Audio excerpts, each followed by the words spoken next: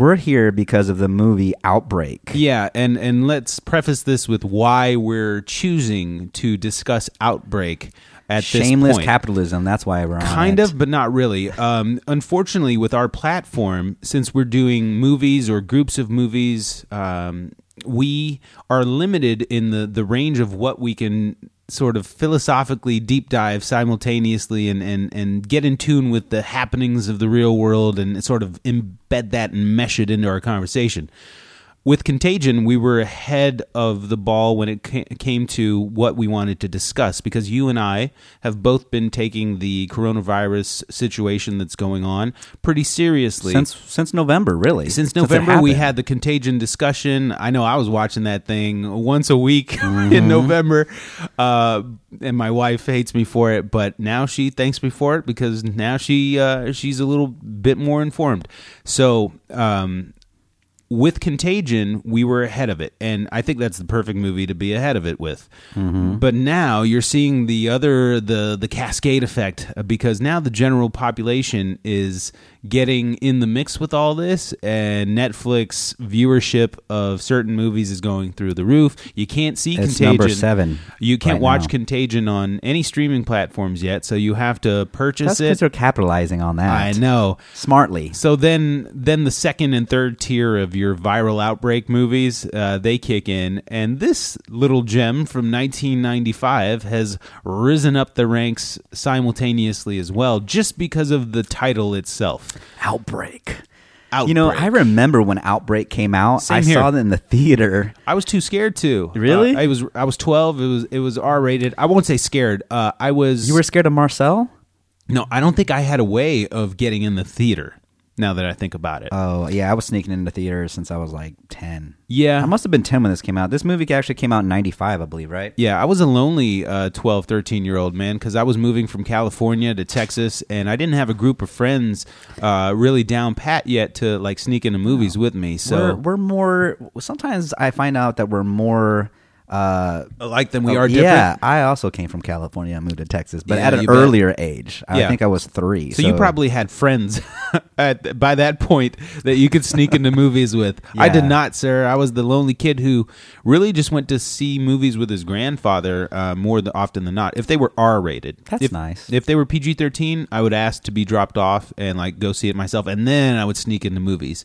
Yeah, I've been to movies by myself.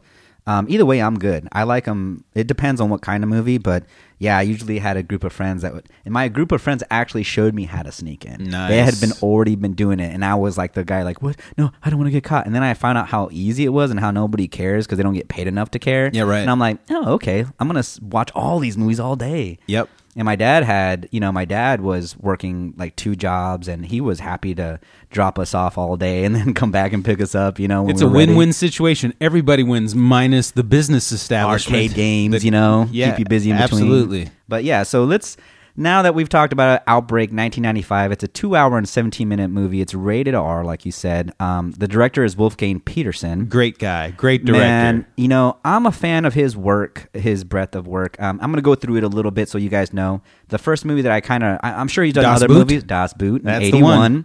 My movie, the one I grew up on, was The Never-Ending Story. Oh, wait a second. 84. You're not gonna don't go through it. Don't consider this a challenge. You're not gonna go through his 15 to 20 German films. No. I just don't think most people, and I'm sorry, Germany, because I know we have Germany listeners now. We're Yeah. actually all over the world, it seems, Yeah. from the Contagion ones. Yeah. We only have 70% viewership Weird in how America. that works. It's weird how the virality of that particular episode has Pun intended. mirrored the virality of what's going on. Yeah. But that means people want to be informed any Yeah. way that they can. So Das Boot, Never-Ending Story in 84, Enemy Mine in 85. There's a good one. Most people don't know this movie, but I loved it. You What, know, Enemy Mine? Enemy Oh, Mine. that's a great yeah, one. I used to watch it all the time when I was a kid. Lou Gossett Jr. and Dennis Quaid. Dennis Quaid. I don't know why I said Patrick Swayze. Sorry. Oh, I didn't even hear you say Swayze. Maybe I said it in my mind. I don't know. it's okay. Shattered in 91, In the Line of Fire 93, and then Great movie. yeah, and then he did this movie in 95, and then he did Air Force One 97, and my Air Force Ones. It's hard to not say it that way now. He also did The Perfect Storm in 2000. Yep. I love this movie. A lot of people hated this movie, but Troy in 04, I actually really liked it. And it's one of the only times that I actually preferred the theatrical version over the director's version. It's been a while since I've revisited both. It's really bad, dude. Well, we've got down the road, we've got a director's cut conversation coming up. So, stay tuned. I think that'll get mentioned at that point. Yeah, we have Poseidon in 2006, and then 4 against the Bank in 2016, and then nothing after Poseidon. Well, I think Poseidon Troy was a disaster. Troy was too. Poseidon was a huge disaster, Really? but a lot of people did not want to work with him after Troy. Really? Yeah, especially Peter O'Toole. He said he hated him so much that he would never work with him ever again. I wonder why that is, because I didn't hate Troy as a movie. I didn't either. Well, I mean, there was a lot of criticism of like Brad Pitt and his Oklahoma accent for like a, sure. Yeah, but I honestly really love this movie as a guy. Maybe because it's it's pre 300. Yeah, well, it's pre 300. But I was a Hector fan. I wasn't really like everybody likes Achilles, but Hector did it for the right reasons. Eric Bana was the truth in that movie. Yes, and Paris. I hated Orlando. Oh, we're talking about another movie. Let's get back on track. So about Wolfgang Peterson, really, just my opinion on him as a director is this, and this is important for the context of the Outbreak discussion that we're going to have. From those titles, minus The Perfect Storm, which is on there, right? It is. Yeah, Perfect Storm. Everything else is like a sort of a sensationalization, a minor sensationalization of true life stuff that could occur. So Troy was found to be true, so that I would still put that in there. But it's still got to be Hollywoodized a little bit. All of them are Hollywood. That's what you're saying. Except there's a minus little bit Perfect of Storm. Oh, sorry. Yeah. Perfect. Well, Perfect Storm was true. Yeah, no, but what I'm saying is there's minor Hollywood elements in Perfect Storm. There's no like over sensationalization of the story in Perfect Storm. It's sort of this is how it went down, because they got a lot of their information for that movie from firsthand accounts and from the people of the Northeast regions as that nor'easter was just blasting them. Yeah. Now, you can't do that with Troy because it's hard to get firsthand accounts. Well, they found books and, they found the walls of Troy, apparently. In the Line of Fire is another example. It's a Secret Service sort of in-depth look at an individual and how they deal with... So they're taking... hypothetical situations. Das Boot's another one. Air Force One is another one. That's never happened. Air Force One has never occurred. Well, if you look at his IMDb page, if you go there, it literally says, and this is the first time I've ever seen on director, does best when directing a disaster-like movie. I see. And I'm like, what I'm saying, I've never seen that Wolfgang ever. Peterson is, I believe, a prepper. He through probably his films. Because when you think about it, the Never-Ending Story. I know you probably never seen it. I have not. Fantasy. I'm not into '80s American fantasy films. But in the end, it is about the end of the world or the end of imagination. It is like the thing is what's coming. The nothing is coming, and it's like you can't explain what it is, but everything is just going away. It's like a big black storm that's coming to disintegrate everything. So it's kind of the same thing, and that's what they're battling in that movie. And so these fantasy elements are in it, of course, and I love that movie. I grew up on it. So I do believe that they are probably spot on. They are all kind of disaster-like movies when you think about it. Something goes wrong, and they're trying to not get killed by whatever is going to happen. But the what goes wrong in these Wolfgang Peterson movies is always a little bit removed from reality. Yes. Especially in the movie we're talking about today, yes, Outbreak. In the first 5 minutes of this movie, I had a reality goes out the window. Yeah, that's the one thing I would... I like the movie. So I want to go out and say this. I actually like the movie. It does have some really good points. It does have some really good things to cling on to. But the thing that gets me upset about this movie so much is the inconsistencies throughout the film. Like the beginning, the intro, where they're in a class 3... the lab, and they're like working on Ebola and syphilis and all these things. Mind you, the level 2 introduction, because they go from 1 to 2 to 3 to 4. Yeah. And level 2 is influenza. So look, hey, if you're wanting to take this to conspiracy theory land real quick, real fast, the level 4 lab in Wuhan, that was a level 4 lab, which is the top, by the way. So guys. there would be no flu-like viral strains in a level 4 lab dedicated to level 4, because Outbreak says they would be in level Yeah. 2. So what if about a you're banking- coronavirus? I Well, know that that's was what in I'm the saying. 70s, right? That's when it first came out, the coronavirus. Well, they didn't even put it in their little introduction in Outbreak. I would expect something of the magnitude of what's occurring on the globe right now to be 3 or 4. Okay. Yeah. So that's why you're right though, but coronavirus, I don't know if it's in the level 4, but I know they've had it since 76 is when it was first come about, or the group of coronaviruses. Yeah, it's important to note the group, not the current COVID-19 strain. Yeah, this is why it's important to know that it is a strain, and that's why it's unusual that it has these characteristics that are not like coronavirus, like surviving on a hard surface for 9 days. Correct. That's unusual. Yeah, it or seems, killing only old folks, and, apparently. Well, I don't think it does just kill old folks, but it does Same definitely here. has a culling effect. Right. Let's just say that. And what I would like to say about the coronavirus, though, is that why we're comparing it to Outbreak is that Outbreak is really about a bioweapon that got out of hand that the government is trying to conceal and is not allowing the CDC or the Army medical, I guess that's what they are, the Army. I don't know what it's called in the Army, to be honest. And I don't even know why they would be doing it like that. I thought it would be the CDC or the WHO. Right, but there are definitely Army medicals and the... I mean, Dustin Hoffman's character is in the Army. He's wearing... And I do you remember the acronym that he worked for? It's like the ASIMDCC. Something like it's some long one. Yeah, and that's another problem. Again, the inconsistencies in military. Yeah. Like, first off, Dustin Hoffman would be wearing a beret of some sort to show that that's his rank. Yeah, he's just wearing an Army, and what I heard is that he just didn't want to wear it because he didn't like the way it looked on him. Oh, well, that makes sense. Yeah, but still, like, the inconsistencies is what takes away from this movie, and I wish they would have been a little bit more accurate, like, say, Contagion was with Steven Soderbergh. This movie is 16 years before Contagion, and this is a beef that I have with Hollywood in general when it comes to these sorts of movies. We don't have. We were talking about it before going in. Like, do we match this up with another movie that can sort of be pitted against it? We shot around stuff like World War Z and other zombie-like movies, Resident Evil. You can't really do it. You have to have a movie that is contained in the world of disease or a viral outbreak to compare the two. So we hot off the heels of Contagion, which is a recent 2011 look at how a virus would affect the world.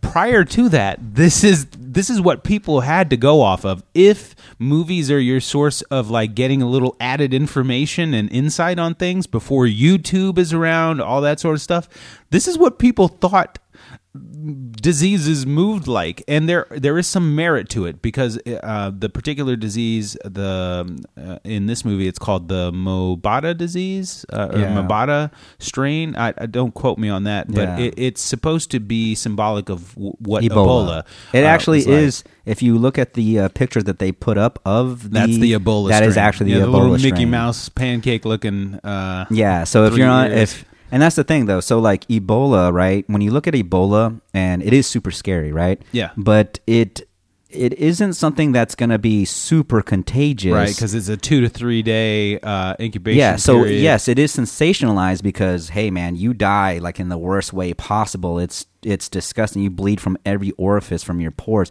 And it's basically the Mobata virus in this movie is Ebola. Yes. Let's just go out and say with a that. little bit of Hollywood. Yes, it's sensationalized with how quickly, and then it goes airborne, of course. So that is the worst case scenario.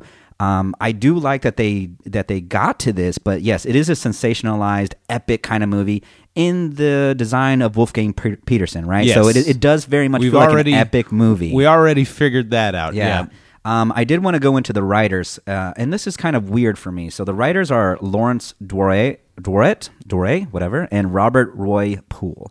Now, Lawrence Dore has no writing credits besides this, basically.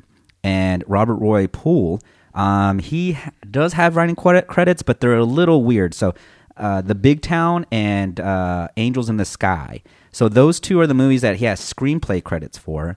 But Armageddon, he has a screenplay, not a screenplay credit, but a story credit. Look at that. Tie back into some so he has a little bit of film story room lore there. there. Yeah, I knew I heard that name somewhere. We did discuss this guy on Armageddon. Son of a gun. Yeah, and I think we'd even mentioned he did Outbreak. He's got to be a prepper if he... Maybe. He doesn't if have he's writing Outbreak and Armageddon, he's got to be a sort of end-of-the-world fanatic. And, let me go back and apologize for that. So I'm not going to say that they don't have any writing... they haven't written a lot, because they might have a lot of screenplays out there that are floating out there that haven't been made. So these are just the ones that have been made. And I want to go into this because this is kind of a little dig for me on the movie. So I'm going to go into the composer. All right, his name is James Newton Howard. Great composer, by the way. Pretty good. And I'm going to give you a lineup of a few of his movies. I'm not going to go into the 180 movies he has. Okay, so he did the most recent probably is Fantastic Beasts and Where to Find Them and The Crimes of Grindelwald. He did both of those.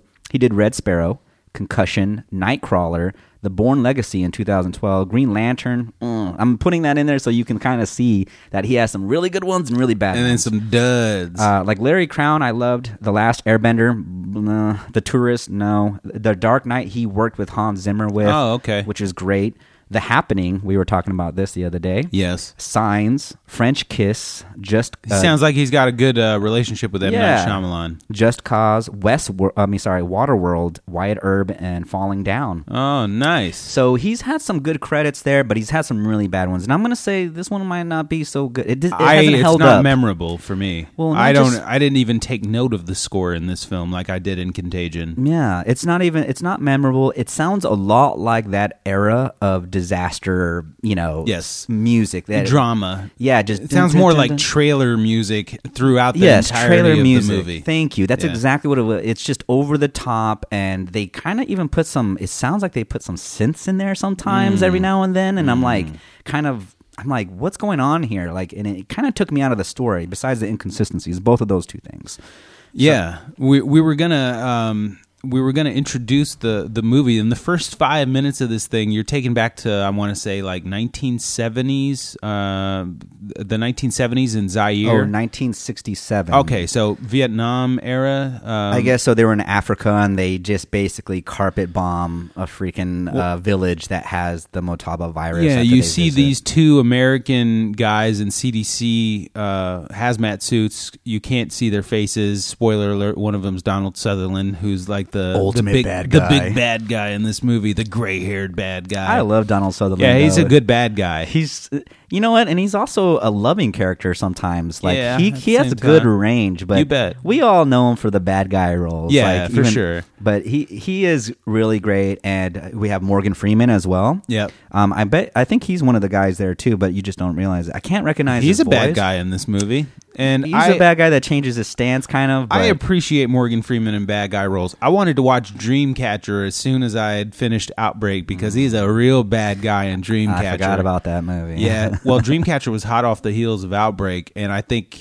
Morgan Freeman brought a little bit of that core sort of character attitude into that role because, yeah, somebody watched Outbreak and was like, ooh, Morgan Freeman's a pretty good bad guy. Yeah, and I do have a little bit of criticism for Morgan Freeman in this. Like, I think Morgan Freeman is one of the greatest actors of all time. Mm-hmm. However, I do feel like it's an oversight for Wolfgang Peterson on the parts where Morgan Freeman gets angry. I just don't feel it. Yeah. I don't feel the anger from Morgan Freeman. I think that was a bad take. They should have done it again to get that real like rawness, like he's super upset, but he's still so smooth. He's always wrong in this movie. Oh, of course. His perspective is the military sergeant who's trying to cover all of this up, and because he's a part of it. For the majority of it, he's trying to save his ass. But exactly. So how can you have anger when you're in the wrong and you know you're in the wrong? Because I think his character knows he's in the wrong. Oh, of course. But the part I'm talking about is when Dustin Hoffman does not want to get sent to another place, and they're arguing about it, and he's like, damn it, Billy, just go when I tell you to, or whatever.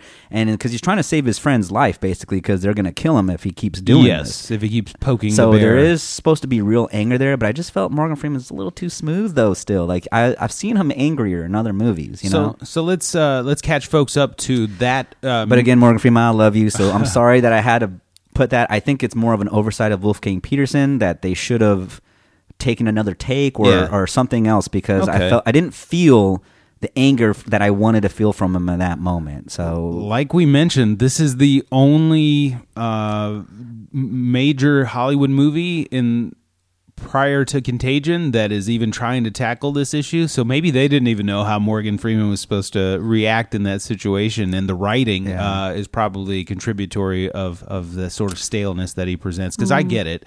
I just think it was a bad direction on Wolfgang Peterson's part. He should have noticed that performance and say, we need to do this again. Okay. And I need this from you. But like I said, this cast is actually the strong point of the movie, in my personal opinion. Multiple Academy Award winners. You've got a couple sleazebags in supporting roles as well. Both Cuba Gooding Jr. and Kevin Spacey are like, I watched them walk into a room together. I'm like, well, shit, this didn't age well, but okay. But you know what? I really like what I saw from most of them. And, you know, this is one of probably the first movie I saw Dustin Hoffman not play an eccentric of some sort, right? He's usually playing some... And his roles are very crazy, like from Hook to Rain Man. Wag the Dog. Yeah, there's a lot of... The Graduate. Meet the Fockers. Yeah. I mean, he's always playing some kind of eccentric role, and maybe he's more like that, The Graduate. But in this one, he seems very normal. Sam seems like a real guy. Yeah, and this is the first time I ever seen him like that. And I just want to say, if you've never seen... I don't know if this was an influence from Jurassic Park, but he's very much dressed like Dr. Grant. A little bit. In this movie without the red handkerchief and the hat. He plays Colonel Sam Daniels in this movie, who works for the... I'm going to get the acronym. The United States Army Medical Research Institute of Infectious Diseases. So it is the USAMRIID. LMNOP. Yeah, and they actually show that on the screen, like in the second scene, as they drive up to the facility and they take you through their little lab. I actually like the lab intro, the little level 1, and everybody's got their masks off and like their hands and the diseases. I'm like, oh, salmonella, no big deal. Yeah, all right, cool. Security guards outside getting a cup of water and he walks in. I'm like, okay, I'm not going to wash my hands after cooking eggs anymore. No, absolutely not. That's that. So again, those are some of the problems, but you know, they did get some things right. Like one of the things they got, like in the opening scene where they basically carpet bomb. They don't carpet bomb. I guess I say that because it's easier, but they really have a bomb care package. Yes, it's a care package. A town in Zaire, that was infected severely by this. I do believe we would do that. Virus. Yeah, Mataba. See, it's all coming back to me now. Mataba. Yeah, but the thing that they got right is the way that how Africa deals with it a lot of times in their huts is that they leave food out there, and once the food stops getting taken or being left out, they burn that hut. Yeah. To contain whatever infectious disease. That's how rudimentary people do it, man. They just destroy. Oh, I'm not putting it past the U.S. government or any world government when they didn't have the technology to deal with this kind of stuff in the 60s and 70s. Like, this sounds like the way that it would have been handled. What else can we do? I mean, this thing has the potential of infecting large communities outside of it. What else can we do in 1967? I mean, pour some stinging bleach, for God's sakes. I mean, that's how Ebola was taken care of in the 90s. When I was in health class, they showed us a video of the outbreak. I believe there was an Ebola outbreak around, was it the Dengue River or something like that in Africa? Well, the dengue's got its own thing, the dengue fever. That's how they name all of these things. Ebola was named off the Ebola River. Mataba, fictional. But there was a small outbreak when I was in high school, so it must have been somewhere between there was an outbreak in 2003. There was an outbreak when Outbreak came out. Yes. In Zaire. This movie was released actually as an outbreak was occurring, which then brings in the whole like. I was 12, so I wasn't watching CNN on a nightly basis to keep track of the Ebola outbreak in Zaire in that time. But you would think that this was sort of a timely design, like, oh, Ebola is going to be on people's maps now in the United States. It's going to be on their radar. So let's have a movie that discusses it's very fortuitous for them, really, in marketing. They probably were thrilled that people were dying from Ebola to make people go see this movie. Let me ask you, because your film opinion in general is just through the roof, and that's why this show is I look forward to every single talk we have. Where do you think movies are going to go when it comes to coronavirus? There's somebody writing something right now. But what are they writing? Are they writing the Grand Princess Cruise Line story of being quarantined? How can you...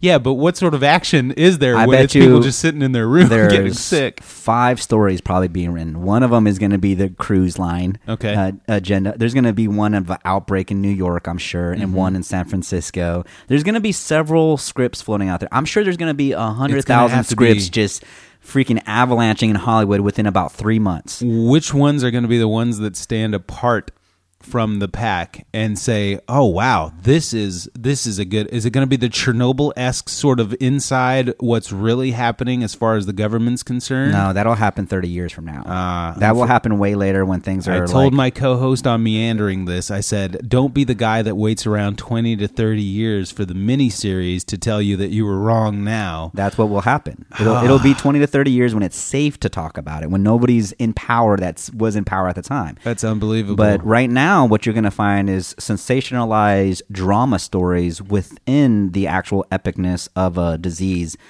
hitting the place. So, like Outbreak. Exactly. So Outbreak is a strong suit of it. That's why Outbreak is a good movie for people to watch right now. It's not, do not watch this movie saying, oh, this is what's going on right now in the world as far as the disease is concerned. But the way that the characters handle it and the way that their personalities differ...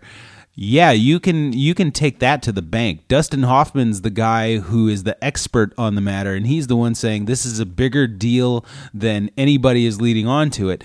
And it's not that the people in power don't realize that it is a big deal. They know full well that it is a big deal. They have the foresight of having been involved with the same thing long ago and knowing how big of a deal that it is because they were involved with it. So... and that's the thing, though. So that's what's gross about this is that it's very close to home on what's going on right now as far as a bioweapon. And they found a virus in the deep jungles of Africa, and they decided to carpet bomb it to eliminate it, and they kept the virus to use as a bioweapon because nobody's ever seen this, and they won't be able to stop it. That's what you do with a novel virus. And they came up with their own, mutation vaccine of it. They came up with their own vaccine. They had it. Oh yeah. And you find out halfway through the movie when Morgan Freeman decides to have a conscience and say, no, we got to save these people. And he takes it and he synthesizes it, and they make it for the original strain. So they save a couple of those people. But remember, it's already mutated to already gotten airborne. rid of Patrick Dempsey and Kevin Spacey. Oh, man. That guy's got beautiful hair even back then. Like Jimbo. Come on, man. Like, who would take an... Dude, the general public in this movie is ignorant. Yeah, but completely ignorant. But you know what? That's exactly how it probably went down in Wuhan. Like, some dude was trying to make some extra money, and the guards were too, and they sold the old meat that were being... that were being injected with these viruses and being tested on. I just don't like the scapegoat of animals. Yeah, in this movie, they blame everything on this poor little monkey. Poor Marcel. And I say that because I say Marcel, if you don't know Friends, it's the same monkey from Friends, and his name is Marcel. So. I'm glad you mentioned that because Friends was out at this time, that Outbreak was out. And you know what else was out at this time that totally just puts my perspective on monkeys in the opposite direction? It was a little movie with Thora Birch called Monkey Trouble, where she had this literal Ebola monkey as her companion following her around town. He was a famous monkey, man. Yeah. He was making the rounds. And I'm like, as a kid, as a 13-year-old, I see Outbreak, and then I see Monkey Trouble, and I'm like, what do I believe here?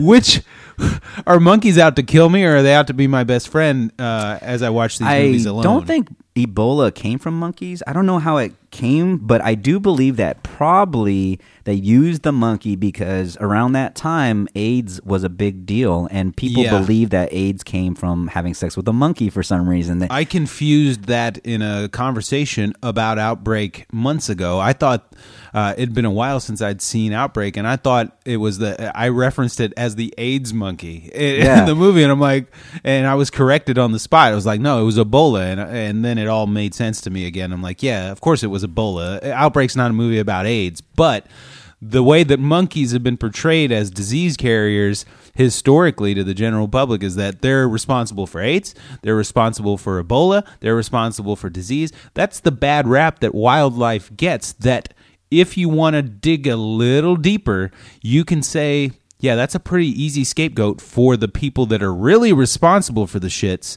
to just say, fall back on every time something like this happens. The wildlife is not going to stand up on a podium and argue against world governments and say, hey, we didn't do this, China.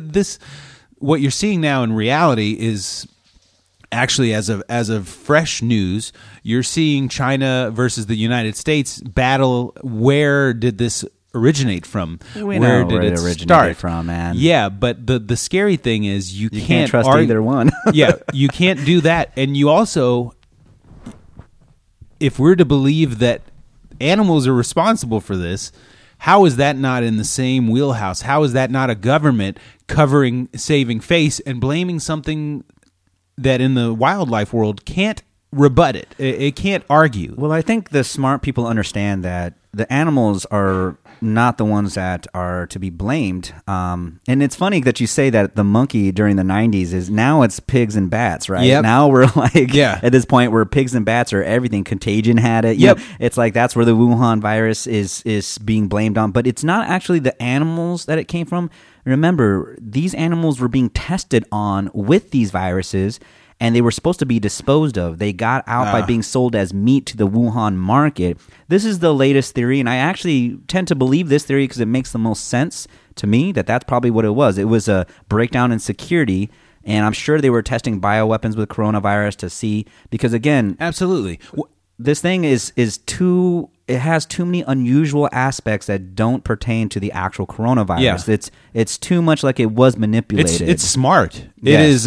It is intelligent to a point where It's as soon mutating as too you fast. have it figured out, and you can, if you don't believe that, you can just look at the way the different countries are having to deal with this in real time. Because if you plan like China planned, if your course of action as a country right now affected by this is to incorporate China's methodology and just shut down everything, it's already figured that out. It's already gotten past that. This thing is mutating on a daily basis. It survives in the air now. And the mirror for that, yeah, exactly. It's airborne. There's news that's coming out about it on a daily basis that changes what you thought. In the Netherlands and in France, the Italy. number of hospitalized in the Netherlands and France, over 50% are under 50 years old. So the intense cases in those parts of the world are completely deviant from what everybody has been clamoring for and saying and arguing against. So, yeah, this is an intelligent disease, and you can't be complacent to say, okay, if there are the United States infectious disease research military entities, if those places exist, they're not just sitting around studying Ebola. They're not just sitting around studying chickenpox and diseases of the past. They're actually studying diseases that have not been disclosed of even existing yet, and they're ahead of the ball. They have to be. I would imagine entities like that taking a look at stuff that is down the road versus stuff that we've already been able to figure out. So if you're okay with being okay with the fact that there are government entities studying and manipulating diseases, then you have to be okay with the fact that there could be some portion of that here in the coronavirus deal that we're dealing with right now. Yeah. You have to be okay with that. You can't be naive to the point where, like, all of this government control and oversight exists in the world, but not when it comes to disease and viral plagues. No way. No way they could be part of this. Well, it definitely, I think we all are in agreement that everybody, almost every country that has some kind of advanced research facility is probably trying to manipulate disease and infectious diseases and viruses.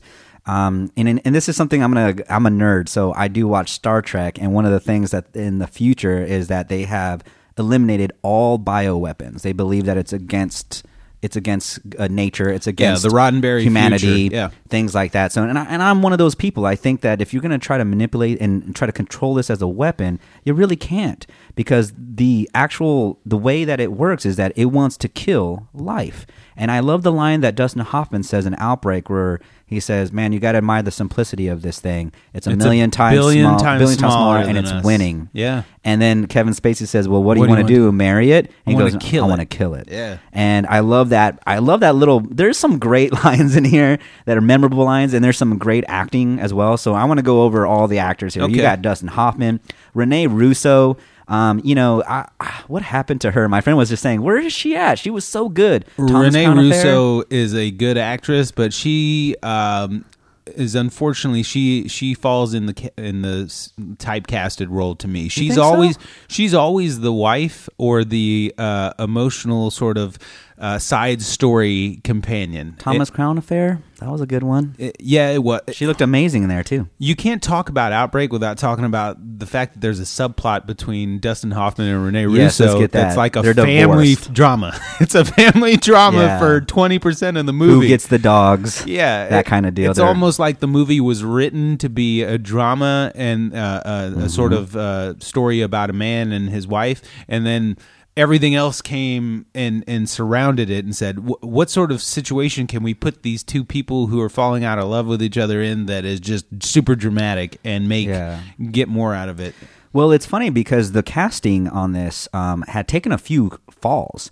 So this movie was actually based off of a book called The Hot Zone, which actually really happened. Yep. And then they changed it a little bit, of course, after Dustin Hoffman took the role, because it was actually supposed to go to Harrison Ford. Obviously, Wolfgang Peterson has attachment to him, but he didn't do it. I think he was attached to something else, and so there was a couple of actors that were there, and Dustin Hoffman ended up getting the role. Now, Rene Russo was also one of the last choices, it seems, or the last stop. I believe Jodie Foster was in consideration. A couple of other bigger actresses that are somewhat in that type, like you were saying, typecasted. Yeah. But we also, like you said, Cuba Gooding Jr. is in this. Kevin Spacey's in this. Yep. Donald Sutherland, Morgan Freeman. We have Patrick Dempsey. Yeah. By the way, I just want to say, he's a good-looking bloke, but in this one. If you get off of a plane and he's good-looking and he looks like that, do not open your mouth and stick your tongue in his mouth. Did you see that kiss? Dude, it was the most open-mouth kiss I ever saw on film. That's not even the worst part, sir. The general public in this movie is so inept and so unprepared for something like this. It's not even funny. It's a little disconcerting, too, because Patrick Dempsey, who is, I want to say, like the pet shop sort of smuggler of the monkey from Western Africa over to the U.S., he brings him over, and then Patrick Dempsey gets off the plane, and the monkey spit on him previously. That's a disgusting And by the way, scene. that actually happened. They actually got the monkey to spit on him. Patrick Dempsey? They used a syringe to put in his mouth, and the monkey actually spit. What's the character's name? Jimbo? Jimbo. Okay, which is the name of a freaking monkey. That's weird. Yeah. You would think Jimbo would be the name of a monkey. So Jimbo, played by Patrick Dempsey, gets infected by this, we would assume, when the monkey spits on his face. And then, within 24 hours, he's getting off of a plane, which, again, broken plot. What about all the people on the plane? They just were immune. I kind of like the Jaws theme going on there with the little kid in the Toy Story hat, basically, and he's walking down the aisle and he's going for the cookie, and his mom's like, it's like a false scare that they kind of give you. You know, there's always like a rule of 3 in scary movies. There's always 2 false scares and then a real scare. So that was one of the false things that scares Randy there. from Scream did not teach us. Yeah, I know. I'll be right back. But anyways, I just think that if you see, I'm sorry, if I saw my wife looking like hell, like death, dude, off of a plane, I'm like, yo. He looks like he's just been on a coke, heroin, multi-drug binge on the span of one flight, and he just looks terrible. Whoa. And the first thing his girlfriend does is just full-on suck face with him. It was a really open mouth. Yes. I haven't seen that since Top Gun. I wonder if Wolfgang, there's no special features on the Blu-ray, no commentary, anything like that, so we didn't get any extra insight from the crew. And it's really hard to find videos on behind-the-scenes stuff for this movie, too. But I wonder if Wolfgang was like, kiss him like you have not seen him in multiple months, and just smother him all over. He's not Israeli, dude. Okay, maybe my he's German. Okay, I can't. I want to see you suck face. Okay, suck his face off. You want to suck his face off. Somehow you still sound Israeli to me, bro. All right, I'll work on my German impersonation. Slapping the bit. But yeah, long story short, it's a gross kiss, and that's not where the worst is. After Patrick Dempsey's character is hospitalized, his girlfriend comes back and sucks his face some more. And the people at the hospital let her in, and she looks terrible. She looks completely... There's no level of understanding that they could be dealing with a serious outbreak when it comes to the general public in this film. Granted, it does take place in a small town. It's a small town that's removed from what seems to be adequate medical treatment because it's something Creek. What is it? It's a real place. Oh, it is? Yeah, I believe it's a real. I did not know. Town, but it's what state is this in? Michigan, I believe. Okay. Something Creek, Michigan. Schitt's Creek, Michigan. Basically, you might as well call it now. All right, I'll let you look up where it was, but very early on, you see that the medical facilities are not equipped for anything of this nature, which is a hemorrhagic fever. And there's some good descriptions of what hemorrhagic fever does to people, and that is accurate for the most part. But hemorrhagic fever, if you didn't know, is sort of the underlying main result of something like Ebola or the Marburg virus or the Hanta virus, which are all in the same class. Yeah, Hanta virus, another river. Very Pokemon. Dude, all of these African rivers are very strategically like menacing sounding. Hanta, Ebola. Yeah. There's maybe a lot it's come to that. Maybe we've come to fear that because of the diseases. Maybe it does work Ebola, the other way around. like I would have never even cared about that, right? Dengue, like I don't really. Doesn't sound menacing, but that does sound menacing a little bit. The Hanta, like just because of the weird correlation to our own language, right? Yeah. But I also did want to say how successful this movie was as well in the box office. Let me wrap up what hemorrhagic fever does. It boils your blood from the inside out to the point where it's internal combustion of your organs. Most liquefy. organs, correct. Notorious recent story for this is actually a guy who came down with coronavirus in Thailand. He was actually suffering from the dengue fever after he recovered from coronavirus, and so God wants him dead. People performed Thai doctors performed an autopsy in Bangkok on him, and they were confused as to how they were a little put back too, because they were like, whoa, is coronavirus mutilating organs from the inside out? And in fact, they qualified him as suffering from dengue fever, and that's what that does. It shuts down all bodily organs. This is why you bleed from every orifice in your pores, because you're liquefying from the inside out, and it's there's too much pressure and it's just coming out, and that's got to be the most horrible way to die, possibly. Like, I mean, maybe death by fire is about the same. I don't know. It's basically the inside out, so it's man, that sounds horrible. But if you need a movie to take you away from Outbreak, go see Inside Out. Okay, yeah. So let's talk about how successful this movie was. The budget was $50 million. The actual grosses, the domestic gross was $67 million. Internationally, it was $122 million. So together, it's about $189 million or $190 million that it took in. So just shows you how much better Contagion is, because Contagion's budget was the same damn amount, and 16 years later, I'm sorry, but Contagion is a much better movie than Outbreak. I believe it's a much better movie. It's more believable. You don't have to suspend belief as much. Yeah. But that doesn't say that I can't enjoy Outbreak a little bit. You know. Again, it's just the inconsistencies, a little bit of the over the top music that kind of takes me out. But what I do say is a strong point of Outbreak is definitely Dustin Hoffman. In fact, I feel a real kinship to Dustin Hoffman's character in this movie, with the frustration that he has with how people are dealing with the matter. I see. I often feel that way, even though I'm not like the biggest authority on this matter. I do pay attention. I do prep a little bit. You know, I try to prepare myself and my loved ones for things to come. That may qualify you as an authority on the matter. If you're ingesting more information than the average bear when it comes to something that's serious and requires a lot of information ingestion, then you may just be the authority. That's what the experts are who are dedicated to this in their field. They've been doing it for 20 to 30 years, but it's hard to do in real time as it's occurring, because you have to rely on it occurring in order to be soaking up all of the information. And so simulations can only get you so far in labs and computer tests and all that. Yeah, there's nothing wrong with saying that that there are everyday citizens that are more well-informed on something like this. Yeah, and I try to err on the side of caution. I mean, what's the harm in preparing for something, the worst, and then hoping for the best? That's how I live my life. I prepare for the worst case scenario.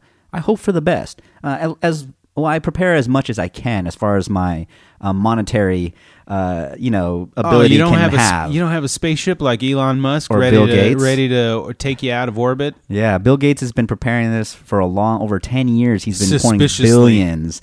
Not suspiciously. He's just a smart man. Suspiciously. He he's gone out and said this in public that he believes that we're due for one of these. He's also donated to the Coronavirus Research Fund over $100 million. He's also recently stepped down from Microsoft board. Yeah. He bought a super yacht and he's out there in the middle of the ocean, smartly so. Strategically. Yeah, and he's got his own bunkers. So, I mean, when somebody like that is doing it, I don't call him crazy. Yeah. I call him prepared. And he's still not immune, though. Yeah. No, you're not immune to something like this. But he is older, so he does have to take more precautions than others. Yep. And that's just the way that life is. It doesn't matter what virus it is. You're always more susceptible to it when your immune system is less. Not given up, but said, okay, our job is done. Enjoy the rest of your life and cross your fingers. Yeah, basically, right? So, I mean, and that's the thing, too. A lot of people are actually dying from pneumonia that have coronavirus or something of the sort. Yeah. And that's why some of them are classified as pneumonia high risk or hepatitis B or something like the people that are dying that haven't been tested for coronavirus, that are being listed as pneumonia victims. And that's dangerous too, because if you wonder, it's scary because we could be I say we, but the media could be underreporting the severity of this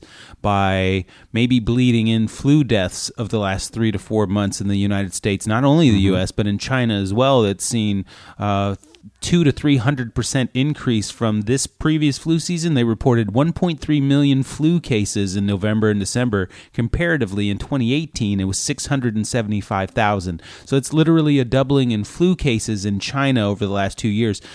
If you take a look at who's in control of those numbers and who's in control of mitigating the sort of the intensity of coronavirus, the Chinese government, I'm not putting it past them to say, let's seep a little of the corona effects into the flu stuff, because one thing that we've learned over the last 2 months, the flu and corona, if you're being educated by the general public, the coronavirus is just the flu. Well, if it's just the flu, then governments are going to bank on that susceptibility that you're going to equate it to something like the flu, and they're going to say, oh, okay, let's just bleed some stuff into the flu results, because nobody seems to care about the flu. They haven't cared about it for 15, 20 years. So we've got this umbrella of saving face that we can use, similar to the animals. This is my opinion here. Similar to the animals, we can just blame it on them and they'll never look in our direction. Oh, we can just blame it on the flu, and we can sort of equate the rise in deaths over the last couple of years to the flu. Whereas I believe that this could have been around for some time, and now it's gotten to the point where it's unavoidable. It's not a hoax if a whole country shuts down. Nobody shuts down a whole country for the flu. And you're talking about multiple countries at this point that have shut down, including the largest populated country in the world. So I get it. Mm-hmm. You live in West Texas, you live in Utah, Michigan. What goes on around in your small town, outside of your small town, no big deal, right? But the fact of the matter is, to 70% of the world, this is a big deal. Mm-hmm. And to the little pockets of the Western culture that have been indoctrinated to say nothing's a big deal until it's on your doorstep, that's unfortunate, because this is a realization that that's not the case and that you've been lied to for some time. And there are much more important things going on in the world than whatever your social media feed's telling you on a day-to-day basis for the last 15 years. Yeah. I'm a big person on preparation. I believe most battles are won in preparation. If you read The Art of War, or if you read Confucius, if you ignore problems from afar, they will soon be upon you. Absolutely. So I think of that scene in Outbreak where they take I think her number was 612, and they follow that woman from the family for a little bit to show you how a victim would feel, because she ends up dying. Yes. Spoiler, right? She ends up dying, and she ends up being a picture on the desk of the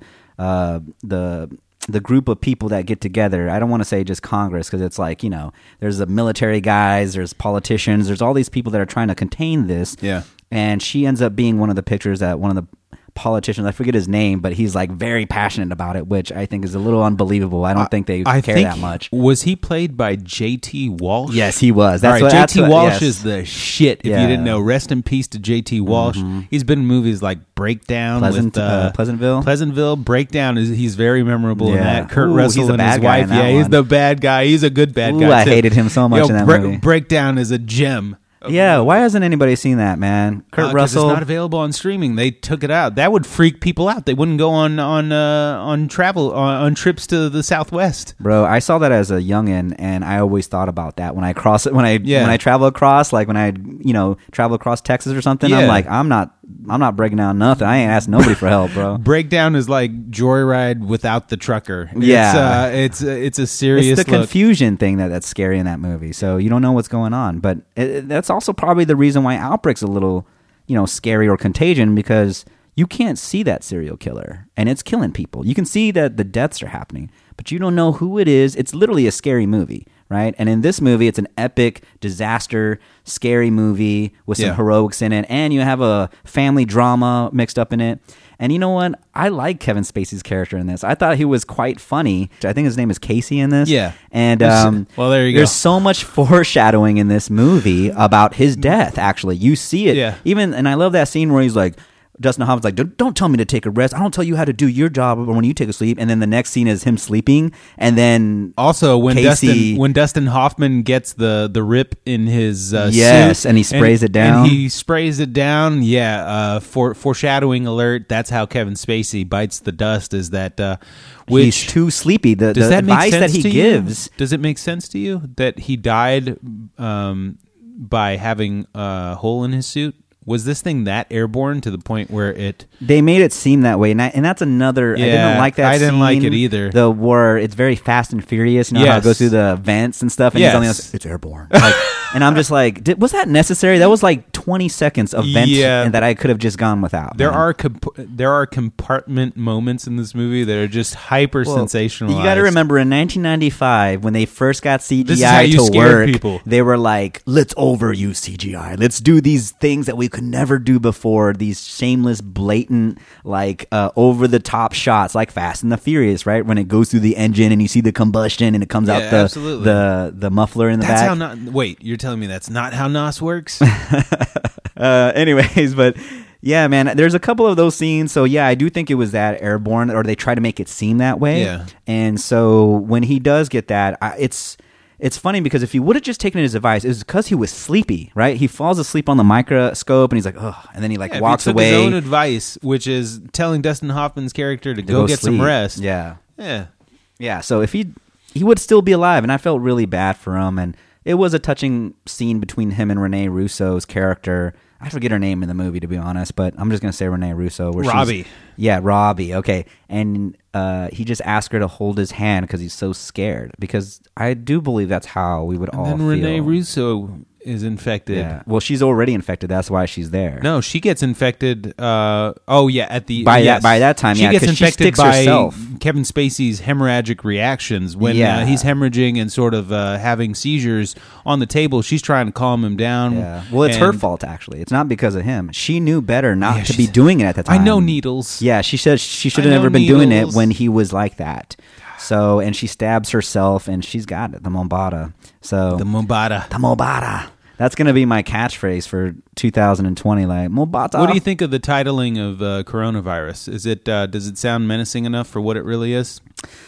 Well, I think if you're of Hispanic descent, you either go two ways. Yeah. Right? Corona means crown. Mm-hmm. So that means there's many points That's to it. where it came from because of the look and the design, the physical design of the virus itself has the crown shaped. Mm-hmm. So you either take it seriously because you know there's multiple points to it, or two, you're like, Corona with Lyme, with a little Lyme disease. You know, you make No jokes big about deal. it. You know, Yeah. And this is another moment in history where those people who live that sort of lifestyle. I mean, I don't want to overstep my bounds and say what a bunch of recklessness and just out of sight, out of mind people are going to get it the worst when it comes to this, or just not out of sight, out of mind, but completely negligent of the fact that it exists. That's a good word. And they continue about their status quo, but their status quo is just getting online and making fun of everything going on in the world through their little social media outlets by cranking out memes, cranking out funny jokes, things like that, because there's an audience for that. Surprisingly, there's still an audience, whether it's bot generated or real people. There are people out there who will spike the likes and the attention that a stupid picture with a bottle and I will say the one thing about memers, I saw this, it was pretty amusing that basically it showed a picture of Titanic going down, and then the next picture is of the violin people, and they're like memers. Yeah. You know, that's basically what they are. That's very true. They're violining on our way down. This is 2020, man. But We at the lost same Kobe. time- I mean, this has been a bad year, man. Like Well, at every the same day. time, this might be a jab at the meme generation and the meme culture out there, but they've also been self-quarantining for the last 20 years themselves. They haven't stepped foot outside. Gamers. Gamers themselves. This is heaven daily. for them. Oh, E3 going to be live stream? Man, we've been asking for this for 20 years. I thought they canceled it. No, All right. E3 is going to be It's still going on? Yeah, multiple streams from This is I'm saying this is daily for gamers. Like people have been laughing at them for years. The work but- from home crowd. Yeah. If you've already gotten my co-host on Meandering was mentioning that programmers are not going to suffer at all from anything like this because this is right up their alley. For me, the coronavirus is here to stay, like the flu, the common flu, and it will mutate every year, and we'll have vaccinations every year, and there'll be less deaths of it, but there will be deaths every year from this from here on out. It's not going anywhere. It's not like we can contain it and then it's gone. It's gonna be here. So this little point is the panic is nobody's immune to it right now. So you can possibly, and the way it spreads, of course. So it's the way the Spanish influenza spread, right? There's a much panic, but the flu ended up being like a mutation later on. And what we deal with as here. the flu, It's still here. what we deal with on a yearly basis with the flu are the remnants of the Spanish flu, whether That's what I people believe realize coronavirus that will or be. not. Yeah. So, But back if you're to on the onset of that, back to Outbreak. Sorry, It's guys, hard, we went on a it's tangent. hard not to. Well, it's on our minds, and I absolutely. believe that a lot of the people that are tuning in, at least to these episodes, They want a bit of that. it's probably about coronavirus. And you know what? Maybe in the future you're tuning in because of some other outbreak of some sort in your area that you want to know more about. Why do you think I brought the Purge movies over? Yeah, that'll be next. The Purge is probably it's the worst case scenario that's going to happen. Wait a second. If you've taken a look at the grocery stores in the last week in the United States, there's a lot of moments in the Purge that'll be like, that'll make you look at that in a different light and say it's Black Friday basically every day right now in the United States, except it's Black Friday with necessities versus materialistic goods. So that's what's dangerous is, There's a lot of danger right now in 2020, so hopefully we make it out. What a time to be alive, man. Yeah. Some people are getting activated, and some people have sort of been led up to be people that can navigate. We got some these John Connors troubled going on waters. right now. Yeah, absolutely. But, I also want to talk about the cinematography in this movie because, you know what? I think it is a strong suit. Like, I was actually thinking it's going to be like the regular, and it is sort of. But it looked good in 4K, upscale, granted. I have the Blu-ray, but it did look very good. It still is great angles. It has good depth of field. It's good. And I want to go over the cinematographer because you're going to know who this is. I don't think you know the name, but you know his movies. His name is Michael Ballhaus. I do not know Mr. Ballhaus. Yeah, Ballhaus. So I'm going to go over a couple of movies that you may know. He has a ton. You're going to know The Departed in 06. Yeah, that's a little... Gangs of New York in 02. Another obscure title. Legend of Bagger Vance, 2000. Good old Will Smith, Matt Damon. And here's a bad movie, Wild Wild West. Another Will Smith film. Yeah, he also did Air Force One. And also he did Sleepers in 96.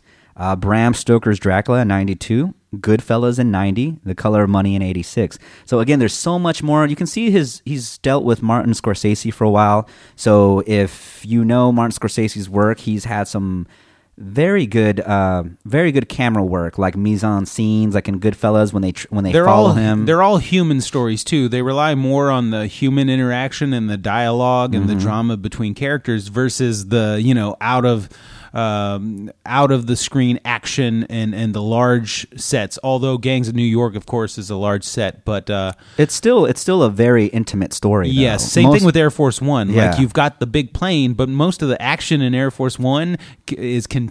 It's within the plane itself and in meeting rooms and little closets and the cargo. So this guy thrives in intimate stories. Intimate I think settings, because when I see some of the camera work as far as the epicness, I don't know if this is Wolfgang Peterson's, but you can always blame the director on things. It's ultimately his decision, the tone and the look and what they're doing artistically, right? But I wasn't really thrilled with too much of the helicopter scenes. I was impressed that they used helicopter. There are helicopter scenes that they actually used. There was one great scene where the helicopter's taken off and there's other things being taken where they're seeing the crowd. There was a good transition from certain things as they're following. Are you talking about the scene where Cuba Gooding and Dustin Hoffman escape? That's later. That's actually later. But that one isn't impressive, is what I'm saying. It's very just rudimentary, and it's one of the things that stereotypical. Now again, I'm not the most military guy. I did grow up on base, but I do think that the helicopter they're in is not a military helicopter. It doesn't look like you could have actual ammo in those or missiles in those things. Like it looks like a civilian helicopter.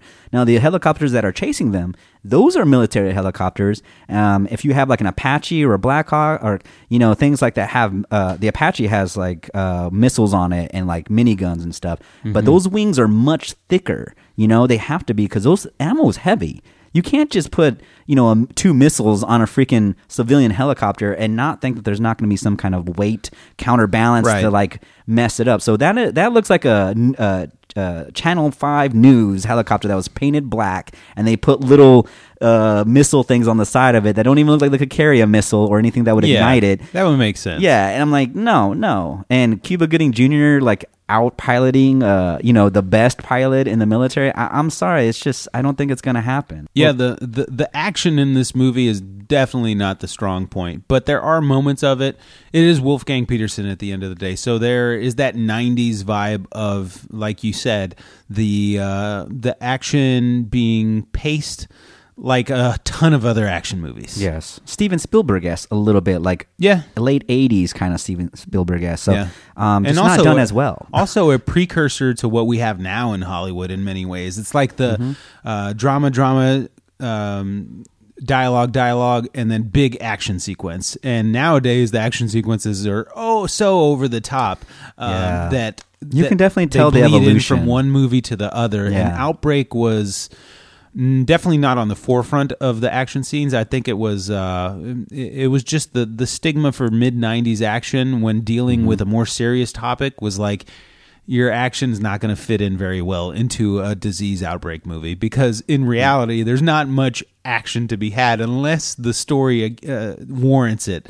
And in this case, Dustin Hoffman's the rebel against the government, and he's trying to race against a clock that's really there, but it's only there because the plot allows for it to be there. So then, the action just does not. I wasn't digging Dustin Hoffman's Eddie Murphy impression where he's trying to be like, just put your finger on that phone, Sergeant, or whatever. It just didn't work for me. He wasn't that slick. I mean, I like Dustin Hoffman so much. Like, he's so great at things, but I was like, I wasn't buying it. Like the Eddie Murphy routine, like you're not that guy, And so he just wasn't slick enough to get that done. However, I will say that with the helicopter scenes and all that, the one thing I do appreciate is that they at least attempted it to be real. Like they didn't try to CGI it all. Yeah, they couldn't. CGI right? fest. They couldn't. Well, they kind of could. So one of the things that they messed up on, just to let you know, at the end of the film when they dropped the bomb, Of course, it looks really bad they now. Dropped the bomb on me.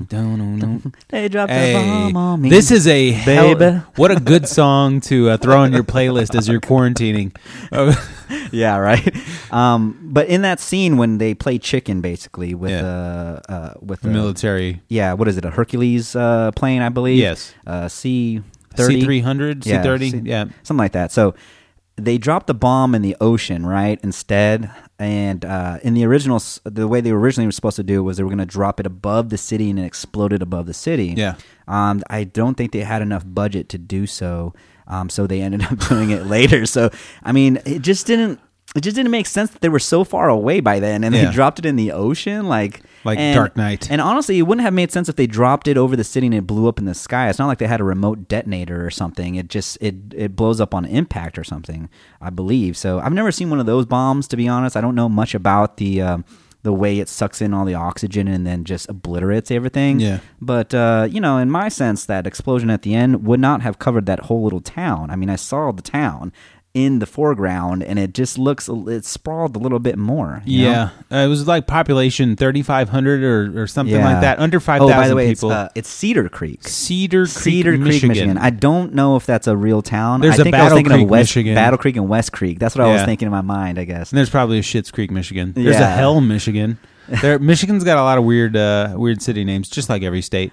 I think what I take the most from Outbreak, again, it's a movie that doesn't hold up well unless you're in a sort of zeitgeisty world where it has some pertinence. So, like, I wouldn't throw Outbreak on if there weren't a global pandemic going on. I would turn Contagion on if there were not. I've watched Contagion 15 times over the last decade. Outbreak's not one of those movies. You have to be in the mood to really enjoy this movie because it's not structurally sound, in my opinion, anymore. As far as the plot's concerned, even some of the acting's a little... it's good because of the level of talent that you're dealing with. But you mentioned the Morgan Freeman believability factor. Dustin Hoffman Murphy as well. routine. He's very cookie cutter in this movie, even though his character is not. This is one of those movies that I would like to see maybe redone now in light of current events, because the best part of this movie, just like Contagion, is the various perspectives and the various things that people are trying to do in light of what's going on. So Dustin Hoffman's the guy who really is just concerned with the truth of the matter and the virus and containing it itself, and he's always one or two steps ahead. Whereas in Contagion, the equivalent to that, in my opinion, is the Jude Law character minus the need for greed, because that, in 1995, there's no need for greed in Outbreak. It's the government, really, that is they wanting left that to story out, which is important. It is important because it's evolved into that. Yeah. In this day and age, you have the people that try to capitalize off of these sorts of events. But in 1995, here on our local level, that was Bill Gates who had the patent on all the corona research and all of that. So, that was mid-decade. He sort of got his money and his hand involved in all of this. And then he started having his TED Talks and saying, we're really at risk of something like this occurring. So, I'm one of those guys, like you said, you probably wouldn't have put on the movie, but I probably at some point would have put it on just because I like to watch movies I've watched before just to see, especially good or bad, doesn't matter how really. It was handled in the time. Because I've changed, my my level of understanding of the way film communicates has changed. I've gotten more complicated. The audience has gotten more complicated. Yeah. I mean, I think a lot of people know who directors are, but I didn't know who a director was until much later in life. And that's the good side of the whole YouTube internet wave, is that you can find out. Now, we were figuring it out by looking at the back of VHS boxes and the back of Blu-rays. And the commentaries. Yeah. And I've sat around for some credits. Like, it used to be you weren't sitting around for the credits to watch a scene at the end of the credits. You were sitting around to see who was involved in the movie, who complemented the certain aspects of the film that you wouldn't know because you didn't have access to IMDbing it. So, and nowadays people sit through the credits to watch the end scene, right? Yep. It's a creative way to get people to stick through around and and give thanks or appreciate the people that worked on this. Yep. One of the first times I realized that was Jackie Chan movies. He always has like a blooper reel, like of his stunts. Oh yeah, going after wrong Rumble in the Bronx. Yeah, so I started watching the credits there, as well as Armageddon. They have a fun 8mm. Actually, Ben Affleck, the wedding, is the one the wedding thing, right? So you see, like you can get around and do some crazy credits to get people to stick by, and I think that's a good thing because the way that movies used to be back in the day, where the credits were in the beginning because they knew that they weren't going to stick around. Most so all of them, the headliners or the ones that are like big, like you the wanted producer, to get that out. Director, cinematographer, that's all in the front. It's all cast. propaganda at the end of the day, too. So nowadays, if you watch a movie, a lot of times that's not even present. Yeah, you're There's right. not even a credit at all. It just starts. And so with this movie, when I look back on movies like this, I take a grain of salt with it, of course, like during the era and so forth, because you got to remember, in '95, Kevin Spacey and Morgan Freeman were in Seven the same year. The same year, which is for me a much better movie. I'm sorry, Wolfgang. It's a good movie, but Seven is a fine wine. It really still is good today. We'll talk about it more in depth. I know Yeah. we've had brief conversations about it. No, this is why Outbreak is still well worth people revisiting in the current situation, because you do get a little bit of insight on it that another movie like Contagion does not really reveal. You don't get the military perspective in Contagion all too strongly. Yeah, there's bits and it's pieces. very little. But in Outbreak, it's concentrated. So in the current time, if you want to get some insight, here are your options with dealing with the coronavirus pandemic. If you want insight on how the military is handling, you can read articles online that are going to require a large amount of your dedication and focus. You can watch Outbreak. You can listen to the Trump administration in real time and the U.S. Surgeon General discussing his roundabout interpretation of it, or you can think for yourself. The least imposing the least imposing option there is to watch Outbreak and see the potential of what could be going on behind the scenes from various personality types that are dealing with this. If you're watching Outbreak in this time, in this era, I would forgive it a little bit of the things that we've talked about, the criticisms that we kind of put out there. Yeah, sure. Again, that's the grain of salt, right? It was a victim of its era, as we all are most of the time. Yep. I'm not saying, and in some sort, Wolfgang Peterson, he really changed my life in certain ways in certain movies, like The Neverending Story. He's definitely influenced pop culture in so many of the movies that he's done. Outbreak is probably going to be now on there because of this. However, I will still, if this isn't a battle versus episode, but I do have to say Contagion, for me, wins out on the more realistic scenario. The 20 to 40-year-old crowd right now that wants to be as informed as possible, listen to our Contagion episode and watch Contagion before you listen to our Outbreak episode and watch Outbreak. Yeah. That's the way that we treated it. Like, Outbreak wasn't even on our radar a month or two ago, until it came on Netflix. And then I'm like, well, I've watched the shit out of Contagion as of late, so I'm not going to watch that again. What else can give me a little bit more of a different perspective on what's going on in the world of cinema, that I can turn my brain off somewhat and not be, crunching articles and data online regarding this.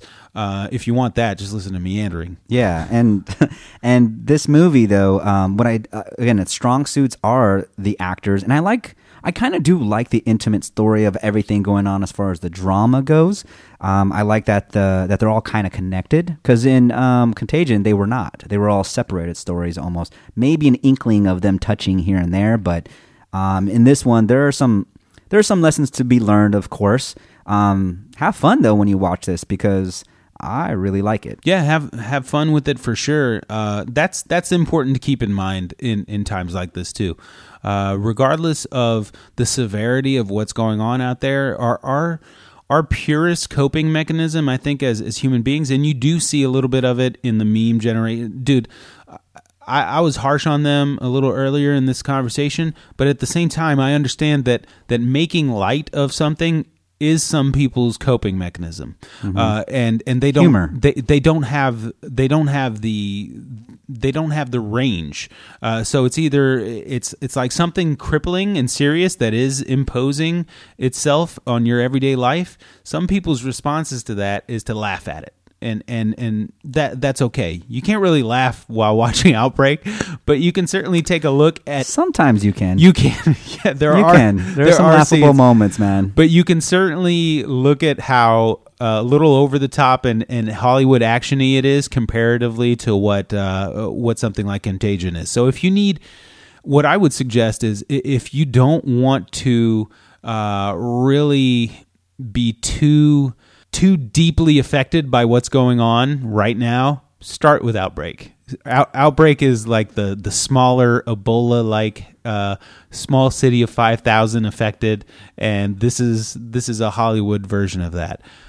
Contagion is much grimmer and the it's more realistic. Yeah, and we talked about in our previous episode of the Film Room, the way that movie ends is much grimmer, but they even, it still was too happy for me. Yeah, they turned the off switch. At some point, they had to. Yeah, they had to, because then you're teetering into unknown territories because you've never had anything more serious than what took place in Contagion. Yeah, and everybody would become Howie Mandel if we all just watched Contagion. But if we all watch Outbreak, we all... we're all just, it's just a 90s action movie. It's not like after Twister I was too much crazy. Moral of the story is don't end up like Patrick Dempsey or his girlfriend. Jimbo. Yeah, don't suck face with somebody that looks like death, man. Yeah. Even if you love them.